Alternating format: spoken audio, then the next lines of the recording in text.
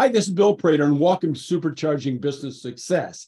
Our mission is to provide you with timely, provocative, and actionable resources that inspire, promote, and accelerate your quest for business excellence. Today, we're going to find out how to bulletproof your business even during tough times. And we'll do that in just 7 minutes with Patty Dominguez. Now, Patty is the founder of Positioning to Profit. She helps service-based women entrepreneurs establish their category of one status, making their competition irrelevant. She also hosts the thriving community of female entrepreneurs over at Prolific Cafe. She and the Mavens, as they are affectionately known, focus on creating collaborative network to help build each other's businesses. What a great place to be, I bet. It sure is, Bill. Thank you so much for having me on your show. It's really a pleasure to be here. I'm excited to share. You are welcome. Other than the fact that you may have already told us, who's your ideal client? My ideal client are women, typically over 35, that have a service-based business and offering, and they're really looking to stand out uniquely. So maybe number 2 is, what is the problem, Patty, that they share that you have identified and you can solve for them? Yeah, well, I believe that saying, for example, I'm a coach or I'm a chiropractor or I'm a health coach, wealth coach, whatever, however many coaches and service providers that are out there, when they give into the price war game, that is one of the most biggest glaring problems. And what I mean by that is just by saying, hey, what do you do? And if you say to me, I'm a health coach, you literally just commoditized what you do. All things considered, people are going to make their decisions based on price.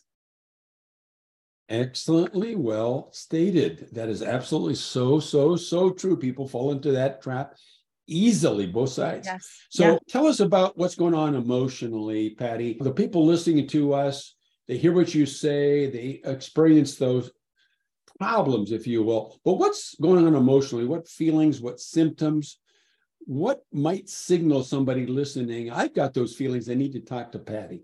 Yeah, I think one of the biggest things is people have this fear of standing out. What I mean by that is that they look at clues of other businesses that are growing and they think, oh, let me copy. I mean, they don't say that, but they emulate what other people are doing. The problem with that is that you're only ever going to be the second best version of that person. So it's incumbent upon us to really discover and own that uniqueness that we bring to the table, because I promise you, again, people are not only buying your service, they're buying you. And in the absence of that distinction, again, people are going to make up their decision based on price, and we don't want that.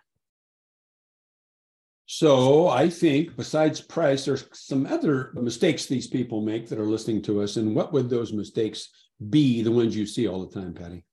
I think whenever I ask somebody, okay, so what do you do? And they sweat and they're like, oh, I hate when people ask for my elevator pitch or whatever. They're like, I never know what to say. Or they'll say it in a way that's highly forgettable. That is a really big thing. And so what that means is that you've not defined who really is your perfect customer. I call them premium prospect. And what I mean by that is we are here in the business as entrepreneurs to solve problems. And so we want to be very clear with our message to market match, so that the person that is listening to this, if they're the ideal customer, would be like, oh, I need this. Or for example, if they are around other people and they're like, I know just the person. So we have to simplify the message so it's memorable and that you own that space in that prospect's mind. That's what the goal is. And most people don't know how to do that right. Well, let's talk about doing something right. So what's one single action our listeners could take, maybe, Patty, today that would really help them break through this problem you've identified? Yeah, I think it's really important to create some kind of a baseline of really knowing where you stand, right? And what I mean by that is take a survey of your prior clients, perhaps your peers, your mentors or people that you follow, just a cross section, say 20 to 30 people, asking some survey questions to see, when you hear my name, what do you think about? What do you think I do great? What do you believe is my zone of genius? And so out of that, what you're going to get are some power words, probably some feedback that you didn't even realize that you stood for. And so that is really the beginning of crafting the message, at least to give you some indication of what you can really leverage so that the message is unique. And I really think that most people don't do that to survey. And I think that's a really easy thing to do that's going to give you some really great feedback.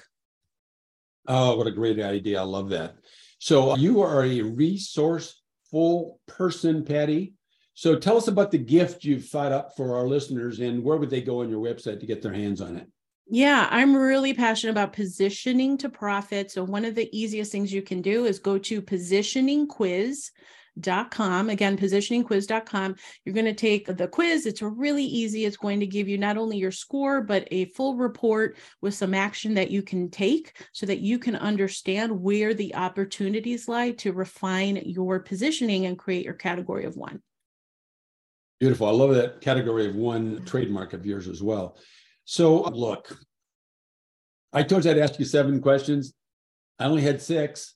So what is the question, Patty, that you thought, Bill should be asking me such and such a question? And then give us the answer to that unasked question. Yeah, I think that a lot of people don't talk about the importance of positioning in the marketplace. And just from my corporate background, I worked in corporate for 18 years with the world's biggest brands. And one of the things that we spent a lot of time with is really understanding the positioning of that product, how it was going to be used by the consumers. Okay. And the big epiphany that I had, because I used to call myself a marketing coach or a business growth strategist, et cetera. And I realized that that wasn't standing out enough. Well, I did a consulting gig and we were working on this new product introduction. It was a product in Australia.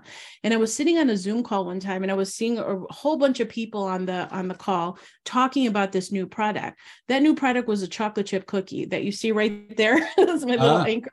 And I said to myself, oh my gosh, look at all these people, all this talent that's on this room right now for the launch of a cookie. And we're not doing that for ourselves as service-based entrepreneurs.